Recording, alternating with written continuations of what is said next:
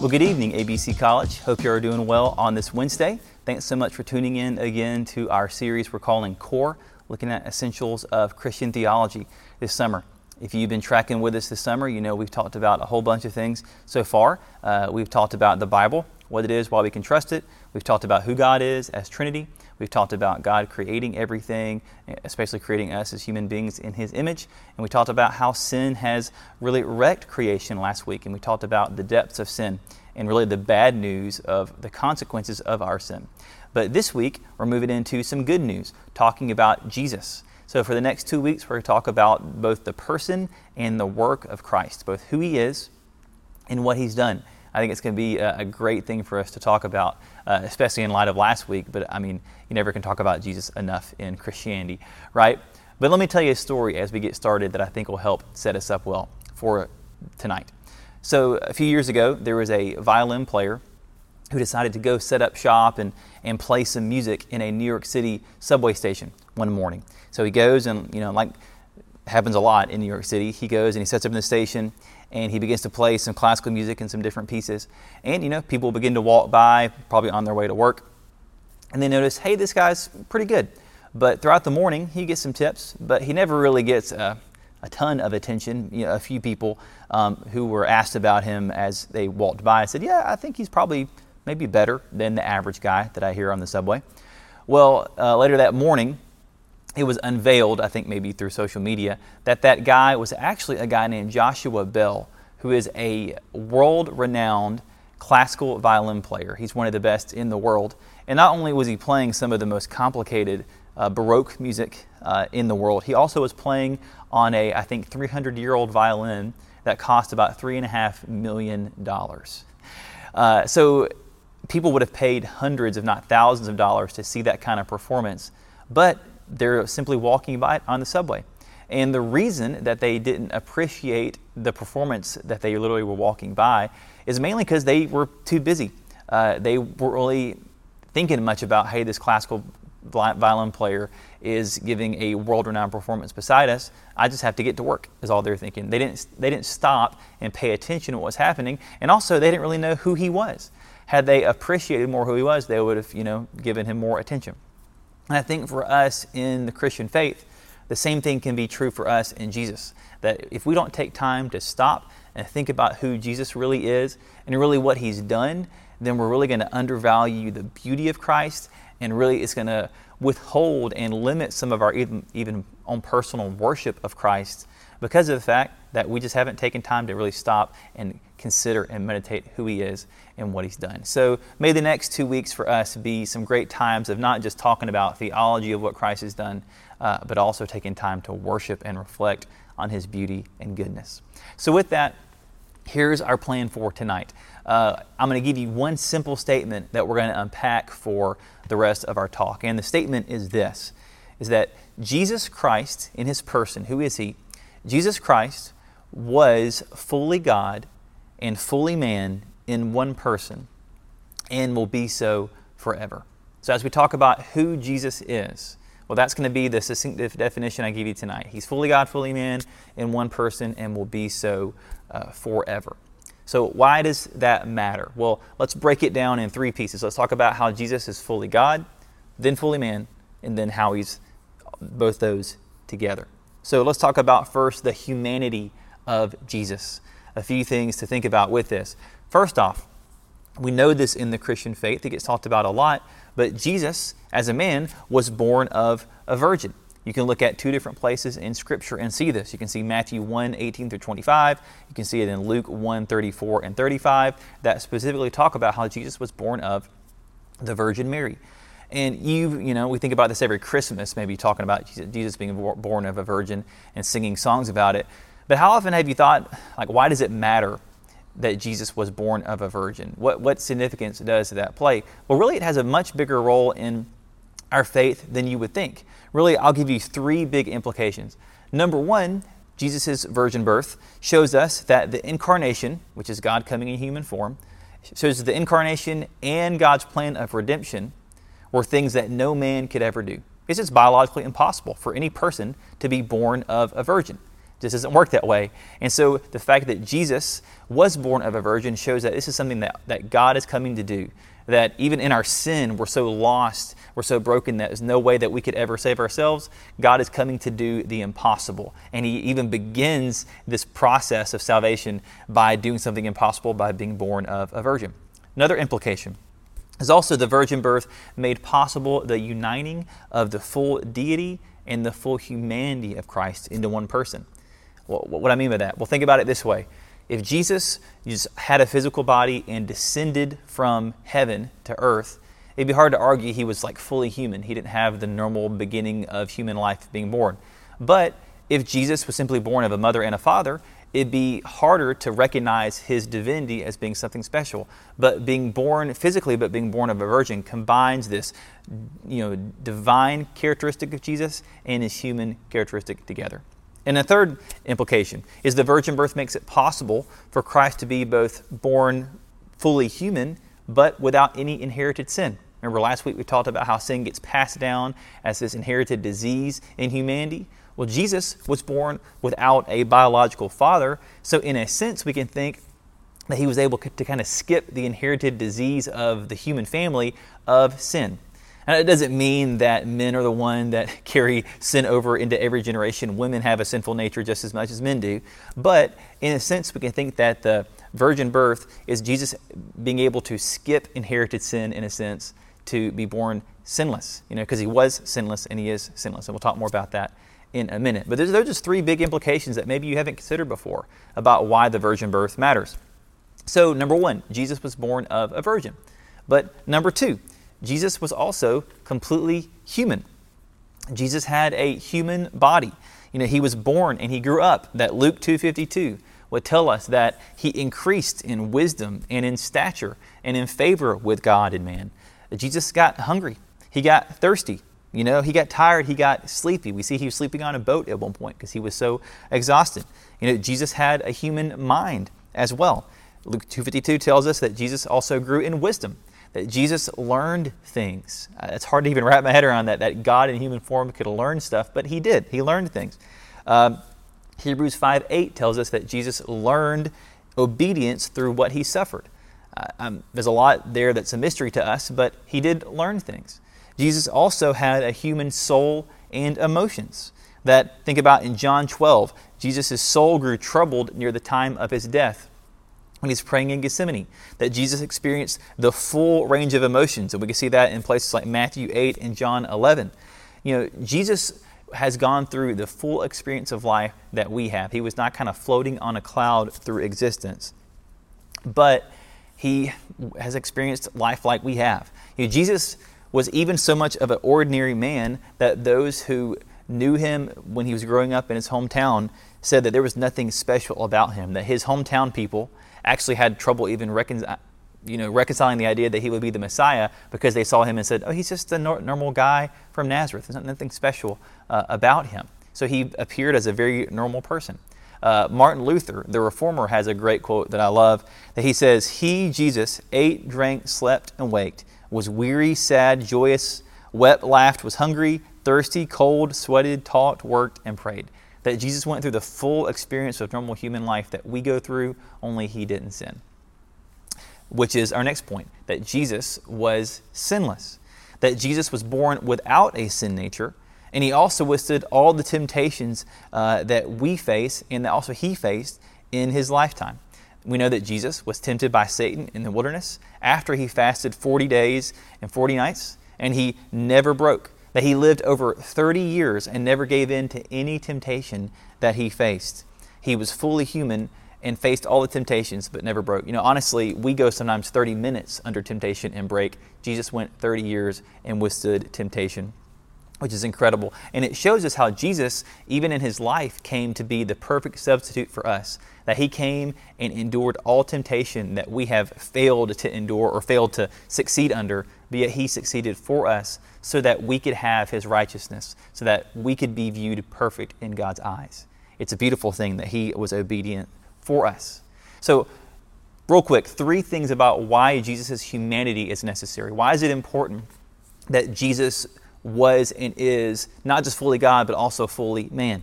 Well, the first we kind of just mentioned, for his representative obedience. You can look at Romans 5:18 through 19 for this. But Jesus, in his perfect life, where he never sinned, was able to become the perfect representation to God for us on our behalf. That his perfect life, where he never broke under temptation, it was the perfect substitute for us in obedience, so that we could then receive Christ's perfection and righteousness and be made right with God, be accepted back into relationship with God.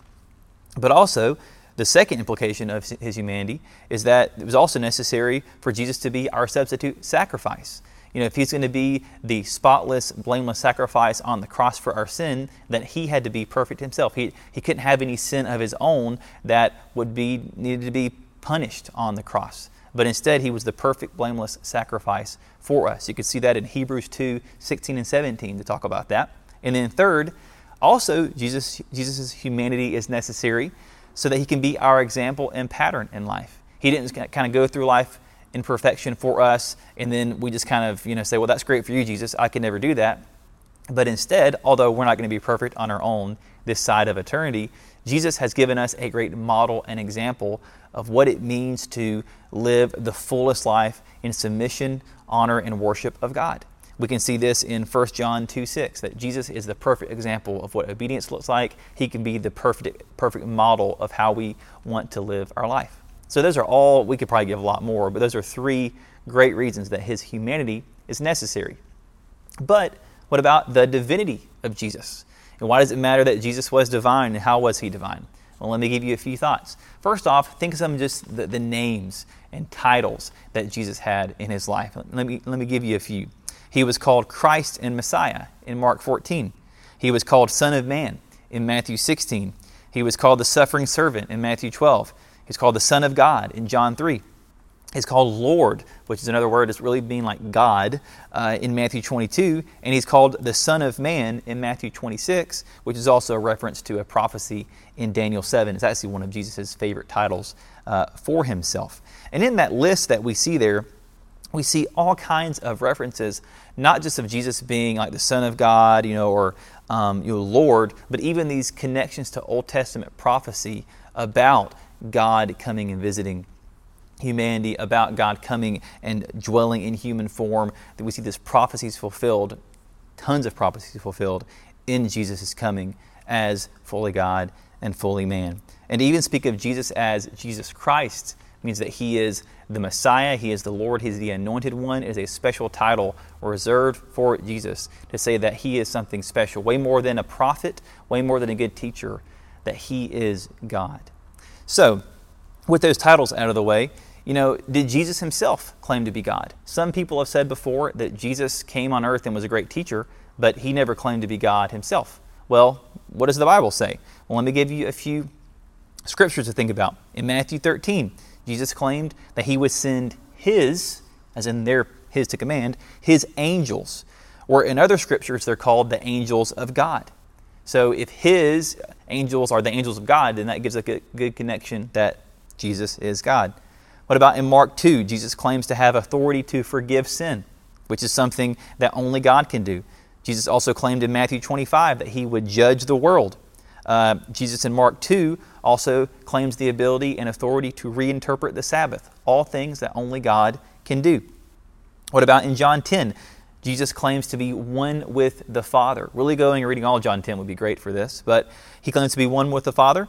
He also claims that to know him, Jesus, is to know the Father. That's in John 14. And here's my favorite one. In John 8, Jesus says that before Abraham was, I am. I am being a reference to the way that God revealed himself to Moses, that he said, my name is Yahweh, I am who I am. That Jesus says, before Abraham was, I am, making a very clear claim that he is the great I am. He is God. And people the religious leaders tried to kill him for that claim after that because they recognized what he was saying. He was saying he is God. Also, when Jesus was on trial, he was asked if he was the Son of God, and he responded to it, yes, it is as you say. You can read that in Matthew 26. Even in his trial, he said, yes, I am the Son of God, which if we do our research on what that phrase means, it means that he is God come to us in human form. If you look at the whole entirety of the New Testament, all of the New Testament writers uphold Jesus as fully God. You can look like John 1, John 20, Romans 9, Titus 2, Hebrews 1, 2 Peter 1, all giving Jesus the title of being God. And not only is he claimed to be God, but also his claims of divinity are supported by his miracles, by the fact that he was resurrected from the dead. That's a pretty good one. And his impact on history. Just consider the fact that we measure time in many ways with BC and AD, that Jesus has literally become the center of history, and that history has never been the same since he's been here. He's had that big of an impact on history. It makes sense that he would be fully God come to us. And also, one more supporting evidence here is we can even think about the attributes that Jesus displayed on earth that also line up that he was also God. Just think about a few. Jesus displayed that he was omnipotent in places like Matthew 8. Jesus displayed that he was eternal in John 8 in the way he talked about himself. Jesus displayed that he was omniscient in Mark 2. He displayed he was omnipresent in Matthew 18. He displayed he was sovereign in Mark 2. When he says, I say to you, instead of saying, thus says the Lord. And also we see in all places in Scripture, like Philippians 2, Hebrews 1, Revelation 19, that Jesus is worthy to be worshiped. He's not just some teacher who we can give good approval to, but no, he is worthy to be worshiped. So all that said, why was Jesus' deity necessary? Well, his deity was necessary. I'll give you 3 specific reasons. Number 1, only God could bear the infinite penalty of all the sin in the world who would believe on him in salvation. So if Jesus wasn't both fully God and fully man, then he couldn't bear the full penalty for our sin. Only God can take on the sin of all those who would believe on him. No man can do that. That's the first point. Second is only God himself is able to save humanity, since he alone has the power. That no one man, no one person can die for the sins of anybody else, let alone the sins of any who would believe, of thousands of millions, billions of people in the world. Only God can do that. And third, only someone who was truly fully God could be the mediator between God and man. 1 Timothy 2:5 tells us this, but Jesus Christ is the only mediator between God and man. So it means it's necessary for him to be both fully God and fully man, to be that bridge between the two.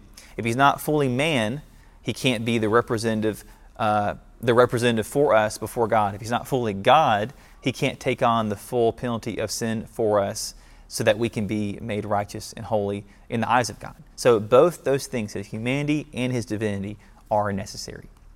All right, so those things said, what does it mean then, and why would it matter that Jesus is not just fully God and fully man, but he's fully God and man in one person and will be so forever? Let's talk about it for a minute. This is where it gets a little bit tricky, because this is the complicated part, where how is he both those things at one time? Well, this is a mystery. We have to remember that. But the Bible has given us some great thoughts about it, and theology over time has given us a lot of great thoughts about it. Traditionally, this is called the hypostatic union. It's the union of Christ's divine nature and his human nature into one person, the hypostatic union. And there's a lot that we'll say about in a second, but there's also some bad views of Jesus' two natures that I want to talk about for a second, that I think will help us get a clearer view of what the hypostatic union is and what it's not. Okay, I'll give you 3. There's 3 we can think about that are inadequate views of this union of Christ's natures. The first is one called Apollinarianism. This view would say that Jesus had a human body, but not a human mind or spirit. That's an inadequate view, because he had a human mind, as we saw in the evidence earlier. He had a human spirit. He felt the full range of human emotions. He wasn't just human in body, but divine in spirit. It don't work that way. Second one is called Nestorianism. This one would say that there were 2 separate persons in Christ, a human person and a divine person. Well, that sounds kind of like some kind of bipolar thing. That's not how Jesus was. He was not 2 separate people in one body. He was one unified person, fully God and fully man, as one person. And the third inadequate view is one called monophysitism. These are some tricky words. But it says that Jesus only had one nature, a mix of his divine and human nature, which was in itself a new nature. Well, that's also not true. Jesus had two natures in one person. He had a full divine nature and a fully human nature. They were not mixed together. They were separate natures in one person. If that makes your head hurt, that's okay. It's like the Trinity. There's some mystery here, but it's important for us to clarify those things because, like we talked about, his humanity, his human nature is very important in theology. His divinity is also very important, but they weren't mixed together because they're both necessary for our salvation. But let me give you really quickly two important things about the hypostatic union to consider. First is this, is that one nature of Christ, his divine or human nature, one of his natures does some things that the other nature doesn't do.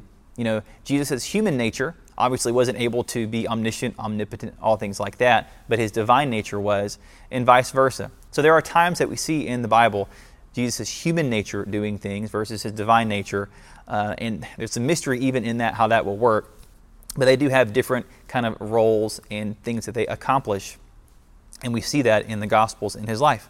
But the second thing about the hypostatic union is that anything either nature does, the person of Christ does. We've got to be real careful to not fall into one of those inadequate views and separate out too much the natures of Jesus to make them almost two separate persons. It's like with the Trinity. If we separate the Trinity too much, we fall back into what we call tritheism, right? Where it's three different gods. So we got to be real careful not to try to separate the natures of Jesus out too much. So you don't get into the practice of reading the Gospels and saying, okay, well that's just completely the divine nature of Jesus happening, and that's completely the human nature. That's just not a game worth playing. Just realize he's fully divine and fully human at the same time. But you can see some of those natures at play in different roles at different times. But if you're confused, that's okay. It's a mystery. But let me give you a helpful phrase that I think is really good to kind of summarize this. And this has been used in theology for ages. It's really given to us by ancient church fathers. But it says this, that when we're talking about Jesus being both divine and human, here's the phrase, remaining what he was, he became what he was not. That Jesus has always been God. That he is God, he always will be God. But when he came in the incarnation to earth to be a man, to live a perfect life on earth, he added onto himself a human nature. That remaining what he was fully God and he remains fully God. He became what he was not. He wasn't man, but he added on humanity to himself. He didn't change, he simply added it on. So when you look at the life of Jesus, you wonder, okay, how did he know everything and still learn stuff? Or how was he hungry even though he had the ability to just make his hunger go away? Something like that. There's all kinds of questions we could ask. Well, the only way that's probably easy to explain it is that Jesus chose to willingly limit himself, that he willingly limited some of his divine attributes in order to fully experience the life and suffering involved in being in this world. It's pretty amazing that he would do that for us, but he willingly chose to limit some of his divine attributes while on earth so that he could fully experience life here. That Jesus, like Philippians 2 would tell us, he laid down his divine rights to live life on earth. He experienced trials, beatings, and his crucifixion. He suffered in our place to save us from our sins, and he willingly did all that for us. He laid down his divine rights for us. Is that not incredible that God would do that for us? He would come and willingly suffer and willingly experience the dirt and turmoil and pain of this world for us. That's what Jesus did. That's what the incarnation teaches us, that God loves us that much to come and endure this broken world for us. It's an incredible thing. But a few more quick thoughts, and then we'll begin to close. But why is the hypostatic union important? We talked about how the humanity and divinity of Christ is important. But why is the hypostatic union important?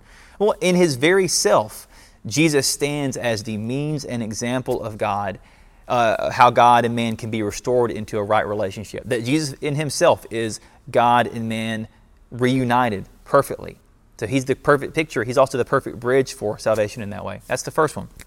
Second is through Christ's sinless life and his sacrificial death, he's able to reconcile sinful men with a holy God. That Jesus being fully God, he's able to forgive sin, but with him being fully man, but not sinning, he's able to be our representation for us, that he can take on sin for us to be that bridge. And the third one, implication, is that if Jesus wasn't fully man, his life and death couldn't count in our place. If he wasn't fully God, he wouldn't have the power to save us from our sin. So we're kind of just summarizing some of the stuff we've talked about so far, but do you see how it's important that he's both fully God and fully man in one person? It's incredibly key. Last thing, and we'll begin to wrap up, is there's one more thing we want to talk about with Jesus and his person, is that also Christ is the image of God. We talked about this briefly 2 weeks ago, talking about us being made in God's image, but the Bible would say that Jesus is actually the perfect reflection of the Father. And he is the Father's perfect representation. So we're made in the image of God, but Jesus is the perfect image of God. That's why Jesus can say in like John 14 that those that have seen him have seen the Father. And honestly, if you want to think about God's lordship attributes, you can actually fit all of those into exactly who Jesus is. God's lordship attributes, as some theologians call them, are three things: God's authority, his presence, and control. And Jesus reflects those in his three offices that get talked about sometimes. You may have heard Christ be talked about as both prophet, priest, and king before. You can really trace that through the Bible and the Gospels of how he's prophet, priest, and king. Well, those perfectly line up with the lordship attributes of God being authoritative, his presence with us, and his control. Think about those three.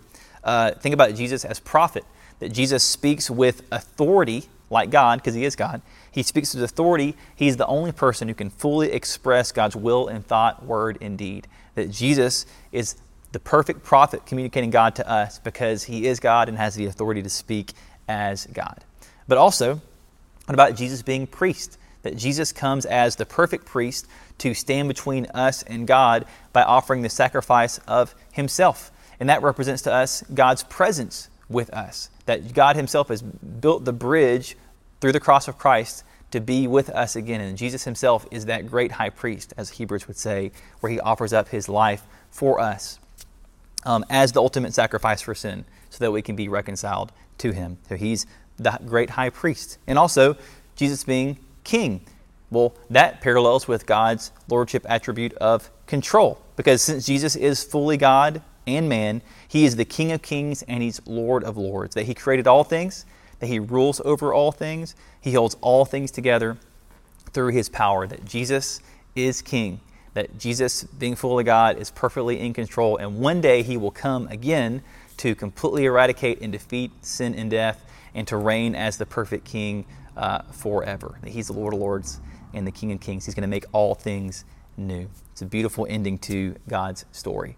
So even in that, I thought that was interesting to talk about how he's the image of God, and that parallels even with God's lordship attributes himself. So this gave me a lot of thoughts tonight about who Jesus is. Hopefully this has been helpful for you. Maybe even helped fill in some gaps in why it matters that he's fully God and fully man and what implications that has in our life. But if you have any questions, you can send a text to the number here on the screen, and we'd love to try to answer any of your questions next week. But otherwise, next week we're going to talk about we've already talked about who Jesus is. Next week we'll talk about what he has done. So we'll talk about his perfect life, his substitutionary death, and his resurrection. It's going to be some good stuff. So we hope to see you next week, but we hope you guys have a great night, and we'll see you soon.